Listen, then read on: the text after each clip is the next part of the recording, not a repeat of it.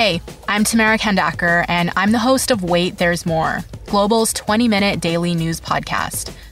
This week, we're dedicating all our episodes to the coronavirus pandemic.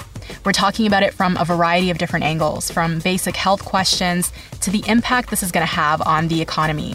We release a new episode every afternoon, and you can listen wherever you get your favorite podcasts.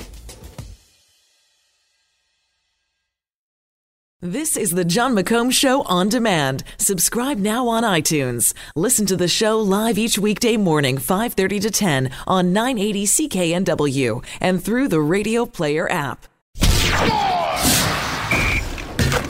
Now, Squire on Sports. Wow, so much happened this weekend in sports. I'm going to have to go point form to get a lot of these things in. First of all, instead of Henrik and Daniel, the Canucks' new Swedish duo could be Elias and Jonathan. Pettersson and Dahlin, who are buddies, were both great at the Young Stars tournament. Elias Pettersson has a Brock Besser-like scoring ability with the quick one-timers from the face-off circles, but the Canucks are still hoping he'll be a center and not a winger because they need his playmaking ability as well. The BC Lions saved their season with that win over Ottawa on Friday. Now they're at 4-6. But if they're going to continue a comeback from that 3-6 beginning, they need Travis Lulay to be healthy. I know Jonathan Jennings didn't look too bad in relief, but Lulay is the guy who has to lead them from here on out.